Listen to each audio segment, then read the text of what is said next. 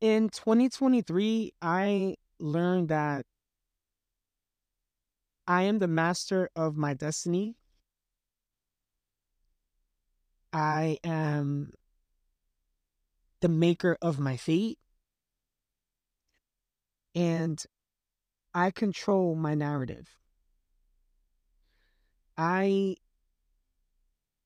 have the ability to have a vision in my mind and put it to light the way that I want it to. Um, Living in my 35s or just my 30s in general, I have worked so hard and I just felt like there was never a moment where I could internalize my hard work. I feel like I'm moving in this system and I don't know where I'm going. All I know is that I just need to just work and go to school and get a degree and keep going and keep getting all these degrees. And I just don't feel happy.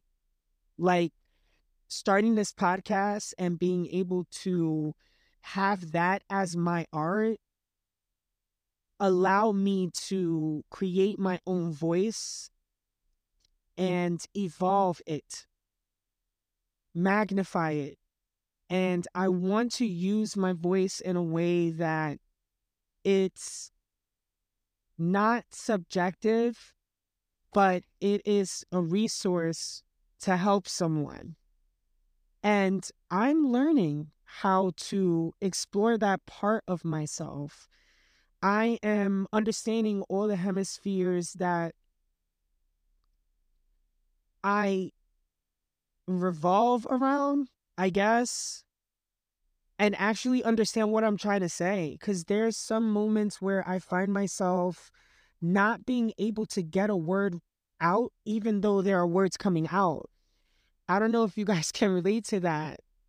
And being in my 30s and in my 35s and soon in my 36, January the 2nd, shout out to my Capricorns. Um,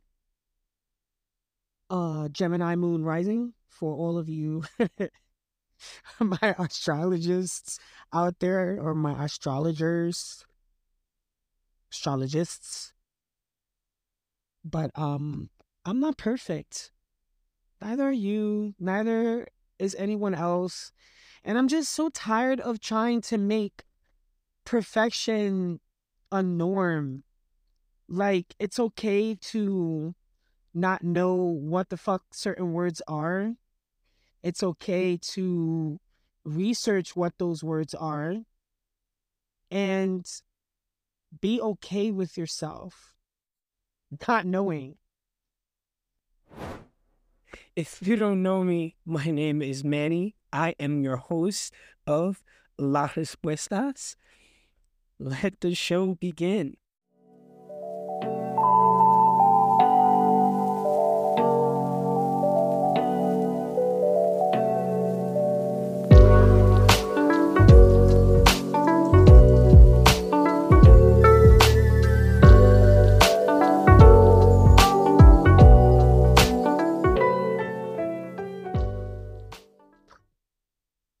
So I began the episode talking about it's okay not to know what you want.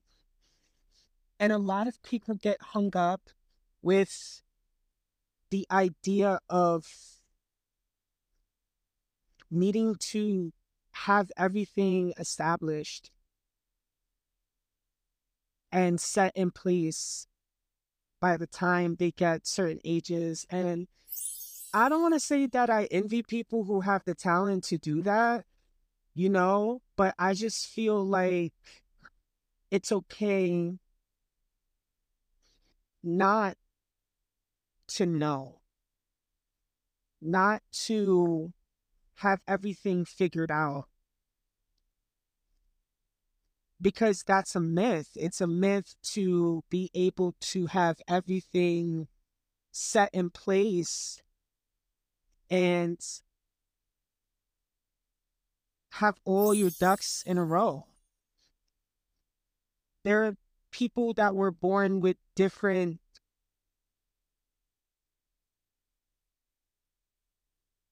um privileges than other people. So some people have to work harder at certain things, and it's okay. Like, we need to find what exactly makes us tick. And I mean, like, ticking, like, in a way that just motivates us, that motivates us to move on and motivates us to keep going and pushing yourself in this way of, like, just being better and revolving yourself around people who support that. I struggled finding that. I still am struggling finding that, where I find myself, especially with my work life, not being happy with what I'm doing. And I still continue to push and give my 100%. But, there are people that don't believe in me, and I don't care if they don't believe in me. I believe in me. I believe in myself. And I know for sure that I don't belong in that situation. So I owe this to myself. I worked so hard. I've grown up in a family where we didn't have everything. My dad left when I was 7 years old. Turns out that he had a whole bunch of other kids that I still don't know who they are. I only know bits and pieces of them, and we're all connected somehow. And we're all have one thing in common, is that we work fucking hard. And I don't want to work for the rest of my life and feel unhappy. I don't want to feel like I'm chasing something that I know it's never going to be there. And I feel like that's the curse that my dad left, is that because he left, I had to push myself to fulfill this void that's never going to be filled. And I don't owe him anything, and I don't owe anyone any explanation on that. But the glory of that experience is that it put to light the people who do care about me and the people who didn't give me up for adoption. Like, my mom. My mom carried 4 boys by herself and showed us that everything isn't handed to us. Because, I mean, like, she clearly asked for handouts. And, when she had the means, especially from her family, she gave it to my family. But that was not reciprocated in the same light. And I don't understand that. And I hear all these stories, especially in the Latino community, of how wholesome we are. And I just feel like we don't talk enough about the coldness of family and how family is brutal in the Latin community. It's like, when you're like the outcast of the family, you're seriously the outcast of the family, to the point that if you try to ask for help, no one is going to help you. No one knows, if you're going to pay them back if you ask them for money, even though you could be fucking starving. Like, it was completely hard growing up. And then, like, just carrying all of that baggage in school, and then being bullied in school on top of that, and then being in an all-black school, where you felt like disconnected from the Latino community because you didn't speak Spanish enough. And then the only one race that you connect with, you wasn't black enough. So it was completely hard growing up, because it's like, I don't fit in. And then, Like when people are like, "Oh, you're such a social butterfly. Like you have so many different friends." No, I literally have so many different people that I know because I either grew up with them, I either fought them, I either work with them because I had so many different jobs. Like I literally, like honestly, like it was completely fucking hard. And I had to like make my own bridge somehow, trying to foster these relationships with people in so many different dynamics and different backgrounds that, you know, sometimes, I forget where I'm at because of like this redundancy or the monotony of like work. Like I forget where I come from sometimes, that I have to sit and reflect on it. And I don't want you to do that. I don't want any of you guys to do that. You need to start finding a time and a space where you're trying to explore who you are and how you connect to the world. Because no one is going to open that door for you but you. There might be friends and people that support you and your visions, but no one's going to open that door for you but you. You know, I had many different friends from many different backgrounds, and I wasn't perfect growing up.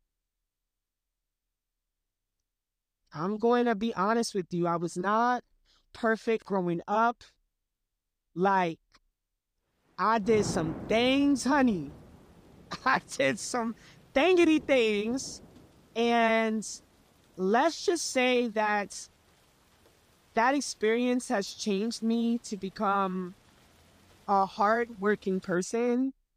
It has changed me to be more self-reliant and self-motivated. And I just want to channel this new year that we're entering, channeling people who are intentional, channeling people who kind of like value who you are and value your experience, because there are people that we have like lugged around like luggage or old clothes that you don't want to get rid of. It's time to clean out that closet, baby. It's time to let it go. It's time to own your culture, own where you come from, and learn your history.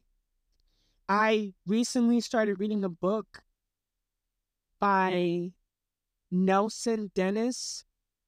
It is called War Against Puerto Rico. And I'm telling you, I read the first 3 chapters and I was like already in tears. One, the first chapter talks about like the history of Puerto Rico. Second chapter talks about like what happened with, how they used Puerto Rico and basically imprisoned Puerto Rico, and how Puerto Rico became like in debt to the United States. Okay, yeah. All right. So chapter 3 talks about how they tried to kind of whitewash Puerto Rico and take away our language. Yeah. Chapter 4 talks about the sterilization, how Puerto Rico was the number one country, but basically it's not a country anymore because it's a territory. So to be politically correct, the number one territory where they had the highest female sterilization. It's like ridiculous. It is ridiculous. And I believe that every Boricua should like purchase that book and read it and understand it, because it's literally an eye-opening read.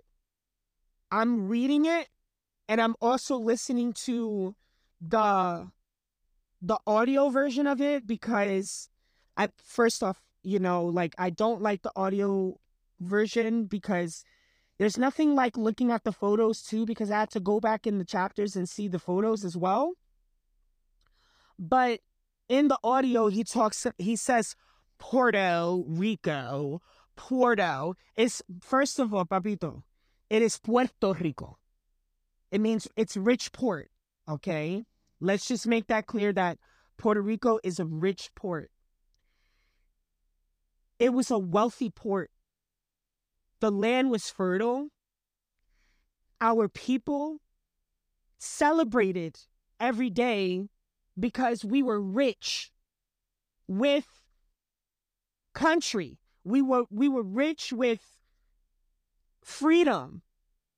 And America came and took that freedom away and directed these different politicians who in turn created these debts that are irreversible. And I just want to understand, like, how could we allow that to happen for so many years and no one has ever, like, done anything to stop it? So, I mean, like, this is why history is important. And in my 30s, I just literally had this eye-opening moment with culture. Like recently, this past summer, I went with one of my best friends to Puerto Rico and we were just on this culture quest. You know what I'm saying? And we went from different pueblo, different playa, like just exploring and eating and tasting the different foods and just remarkably exploring the Taíno land and just trekking through the cuertas and just like it was an experience. It was an experience and I stayed in Moca. Shout out to Moca. Shout out to Puerto Rico. Like all my fucking Boricuas, like you don't understand how much we need to band together and just normalize strengthening our community. And I say this with almost practical tears because it's really hard. Like, especially like in our LGBTQ community, like how divisive like that part of Boricuas are. And it's just, we're trying to normalize it. We're trying to catch up because we've been stung by so many different bees in America that it's hard to differentiate what's important in connecting our community, you know, and our kids is our community. They will show us our way. And we don't have that voice. We don't have people to set those tones for us, which is why I wanted to start a podcast. I wanted to just let it just be born, and just rip that Band-Aid and just explore that experience. I value family a lot. I proposed to my fiance in Fajardo.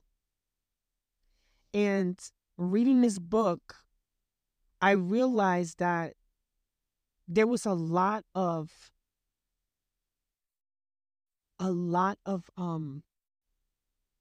corruption happening in Fajardo. And I chose Fajardo because I've never been to Puerto Rico, and Fajardo, there's a lot of history there. And it's sentimental to me. My mom was born in Rio Piedra, Puerto Rico. So I wanted to do it there, but I chose Fajardo because I wanted to have the glitz and the glams part of Puerto Rico. And I just did not want to show my fiance that part of like the brunt of basically the campo part of Puerto Rico, because I didn't want him to be, basically I wanted him to have a great experience. So I chose Fajardo because there was a lot of like resorty type of experience there. But there's a lot of history in Fajardo. Like, you have to do your research. You just have to do your research. I'm just learning so much. On chapter 10, and I just can't wait to just continue to explore and understand, about my culture. And I recommend every Boricua to do that. Thank you so much for listening to this week's episode. It was a lot to take in. Once again, I recommend all my Boricuas to go out there and purchase War Against Puerto Rico. It is such an very, very important book. It's an interesting read. It is a wealth of history, and the author is Nelson Dennis. He is still alive and well, and we need to support our community. We need to start understanding where we came from, and now we need to start fighting back this battle that we need to finish. I'm just like really, really happy, I got to share this week's episode with you guys. Until we meet again, this is your host, Manny, with Las Respuestas.